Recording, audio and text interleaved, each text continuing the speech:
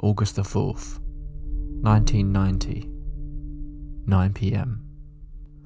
The sun would have been setting on this summer night in the Scottish Highlands, but still, its warm rays lit the sky. Regardless of the time of year, it seems an odd time of day to be out on a hike across the secluded moors. But from all the evidence we can gather, two men pulled up in a car just outside of the Scottish village of Calvine. It appears the two men in question were English holiday workers, washing dishes in a nearby hotel for extra cash. What they were out there doing that night appears to be another part of the mystery of this incident. But regardless, the two men parked their car and began walking through the wooded area.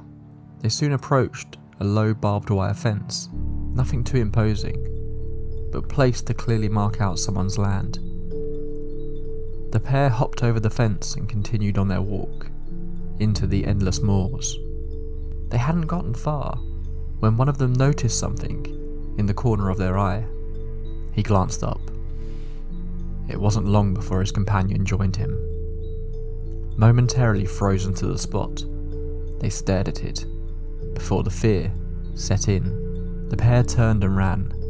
What they were running from, I doubt they could tell you at that point, but they were clearly filled with the overwhelming sense that they were not safe. They leapt back over the fencing and hid behind some bushes in the woods, waiting a few seconds before carefully peering out from behind them.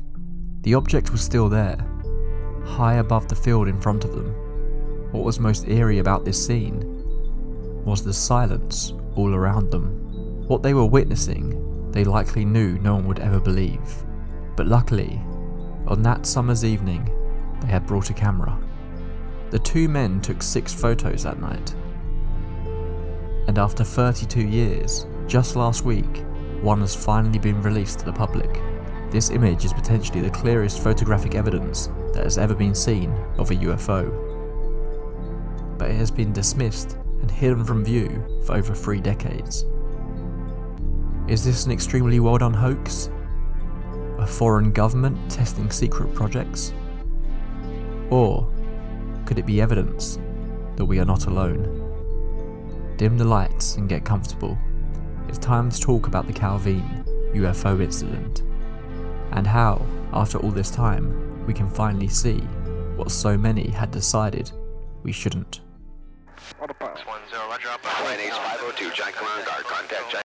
Craig Lindsay, Public Relations Officer to the RAF in Scotland, received a call one morning in the late summer of 1990 from the Daily Record, a newspaper in Scotland, with an unusual request.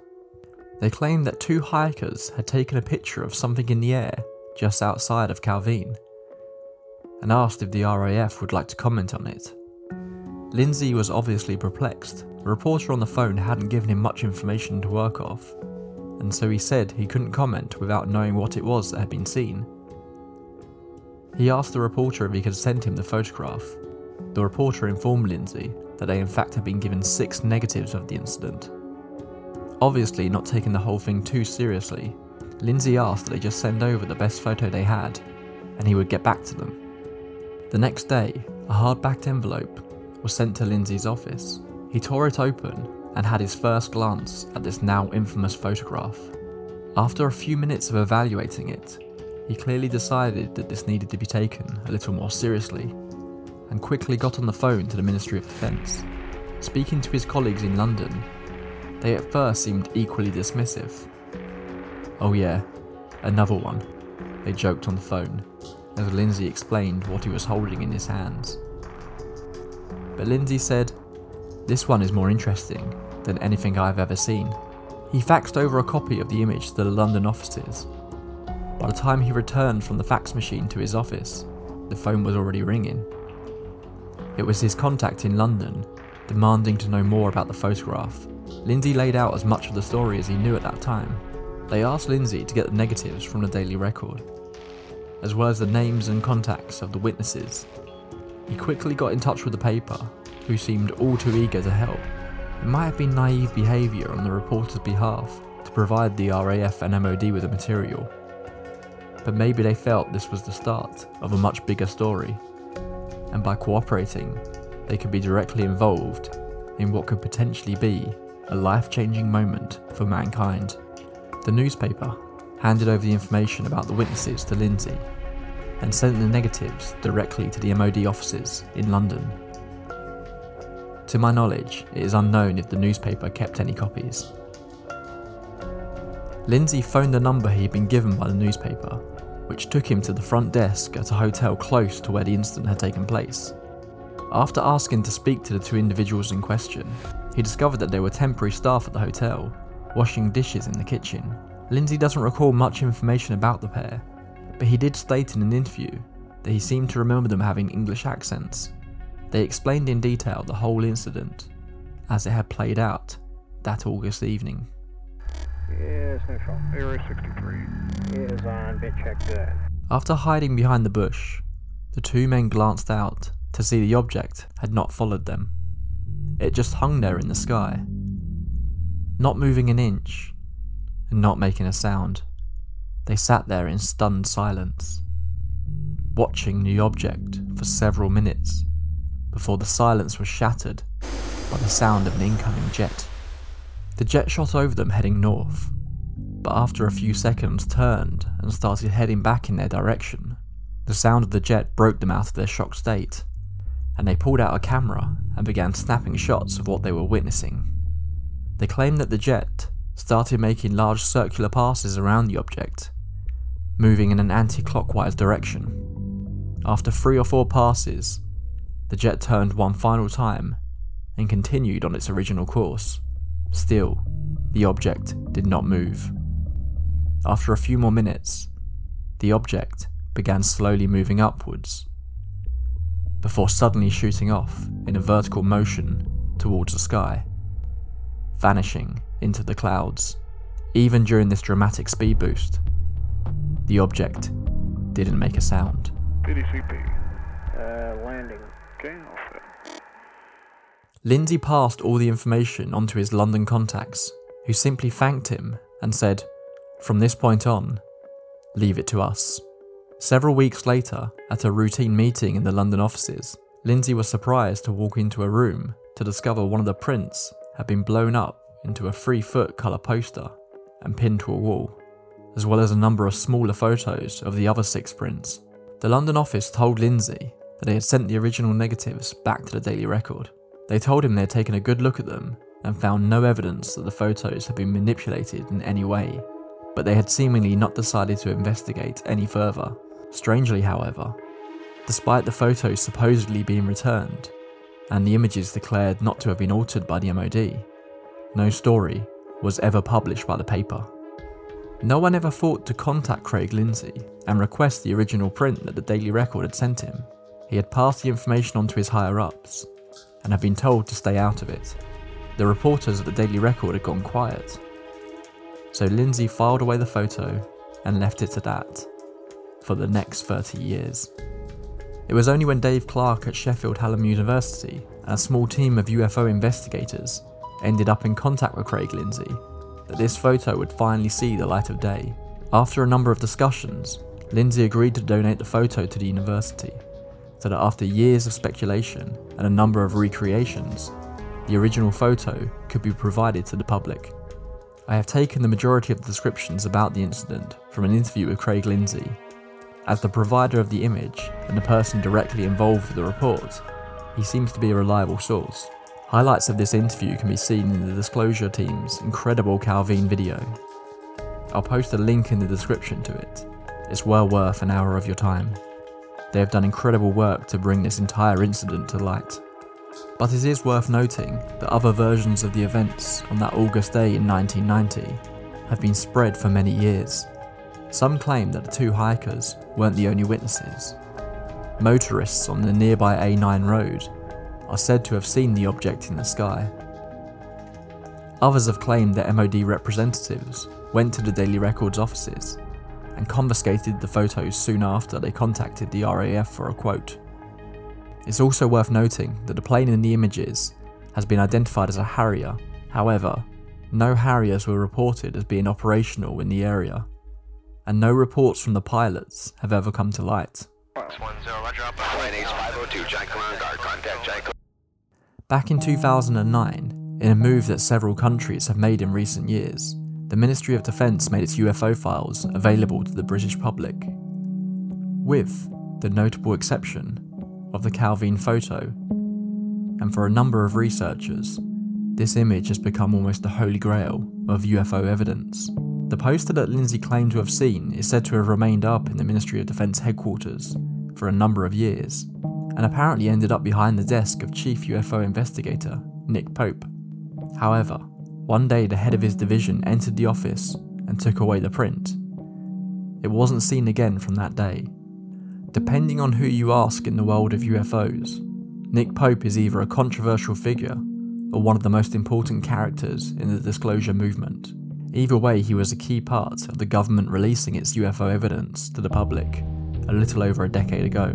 When the MOD opened its UFO files to the public, numerous questions were asked about the Calvine photo, to which the MOD responded with, "Well, we don't know.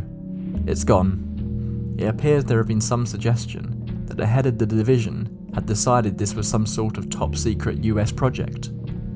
However, the United States denied any involvement. Nick Pope claims that the photos attracted the attention of military officers up to the highest levels. He said that these photos were the clearest and most impressive UFO photographs that the ministry had ever seen, and were extensively tested and scrutinised. Pope's retelling of the responses to this photo is fascinating. I'm going to read a handful of quotes from Pope on this topic here. I felt it was important to keep the information in his own words. The MOD has all sorts of equipment and expertise that we use to analyse and enhance imagery to tell whether there were any signs of fakery. This picture was assessed by our digital experts, who concluded it was a real photograph, showing a solid structured craft which was estimated as being around 25 metres in diameter. There were no wings and no visible signs of any propulsion system. It was exotic and unknown in a way far beyond even the most modern stealth aircraft being trialled at that time. Even now, years after these events, I can't discuss the details of this process, as so much of the information is top secret. The Defence Intelligence Staff sent these images to JARIC, that's the Joint Air Reconnaissance and Intelligence Centre. Now, this is the UK's military centre of expertise when it comes to imagery analysis. These intelligence personnel come to the conclusion that these photographs are real. It's a solid craft, and no one has the faintest idea what it is. I remember going to a briefing with the Defence Intelligence Staff where the photograph was discussed. Most of the details of our conversation are classified and must remain secret. While I took early retirement from the MOD in 2006, the Official Secrets Act binds me for life, but I can reveal the sensational conclusion to our top secret briefing. Summing up, the intelligence officer ran through the possibilities, gesturing to the left with his finger. He said the object in the photograph wasn't Russian. Jerking his hand to the right, he said it wasn't American. He looked at us intently and said that only left one other possibility. He pointed straight up. My boss and I couldn't help looking up too. Then we looked at each other, and then we looked back at the intelligence officer. His face was inscrutable. Nothing further was said, and my boss and I walked back to our office in silence.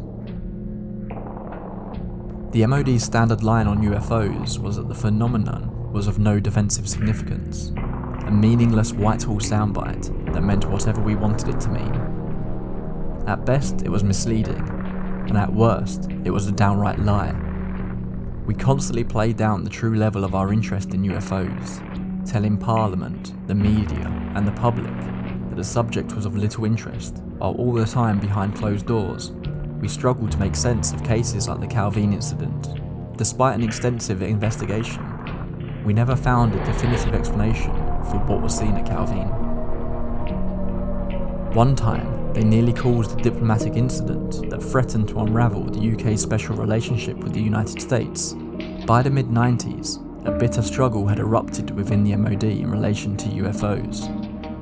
A skeptic versus believer dogfight was raging. In relation to the Calvine photos, the only remotely possible skeptical theory was that the object was a secret prototype aircraft or drone. we knew what we did and didn't have at the time when it came to such things. So realistically, that only left the Americans. At the same time as this row was raging, speculation arose that the Americans had developed a secret prototype aircraft, codenamed Aurora, a hypersonic replacement for the iconic SR-71 Blackbird. We asked the US authorities if they had been testing such an aircraft over the UK, but received firm denials.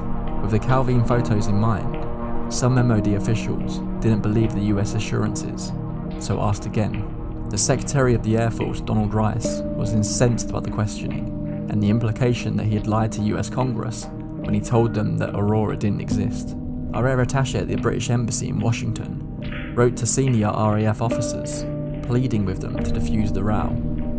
As a result of this diplomatic bust-up, my head of division removed the Calvine incident photo from our office wall. He, like my immediate boss, was a skeptic and clung to the belief that the object had to be American, because the concept of extraterrestrial visitation was too terrible a truth for him to face.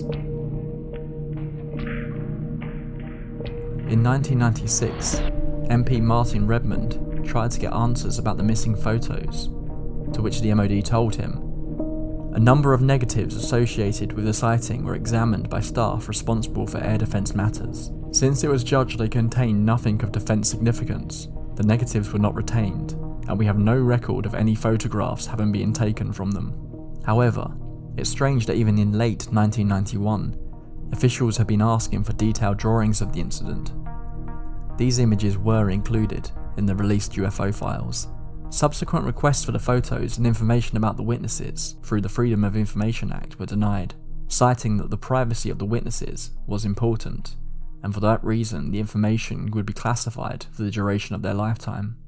While it's possible the two witnesses changed their mind about going public, it seems odd that they were happy to go to the press with these images, but then quickly decided they wanted no part in the story. The full contents of the MOD dossier will now not be released until 2076. The release of this photo is potentially one of the biggest developments in the world of UAP disclosure. Had the MOD been trying to hide and downplay the importance of this image, or had it genuinely been discarded as not worth further investigation and subsequently lost in the mountains of evidence they have? If this is indeed a genuine UFO, then it might be the clearest image anyone has captured of an unidentified object in our skies. Depending on what this object is, we may look back at the release of this photograph as one of the most important moments in our history as a species. So where do you sit with this new photograph? Are you a believer or a skeptic? Do you have a suggestion for what this object could be? I've left our email address in the description, so please get in touch. I'd love to hear all your thoughts on this subject. UFO stories tend to be very complicated, with a lot of moving parts and conflicting information. So if you have any further information about this case, or have evidence to the contrary of anything I've spoken about here, then please let me know. As always, thank you for joining me. Before you fall asleep tonight, why not take a look up into the night sky? You never know what you might see.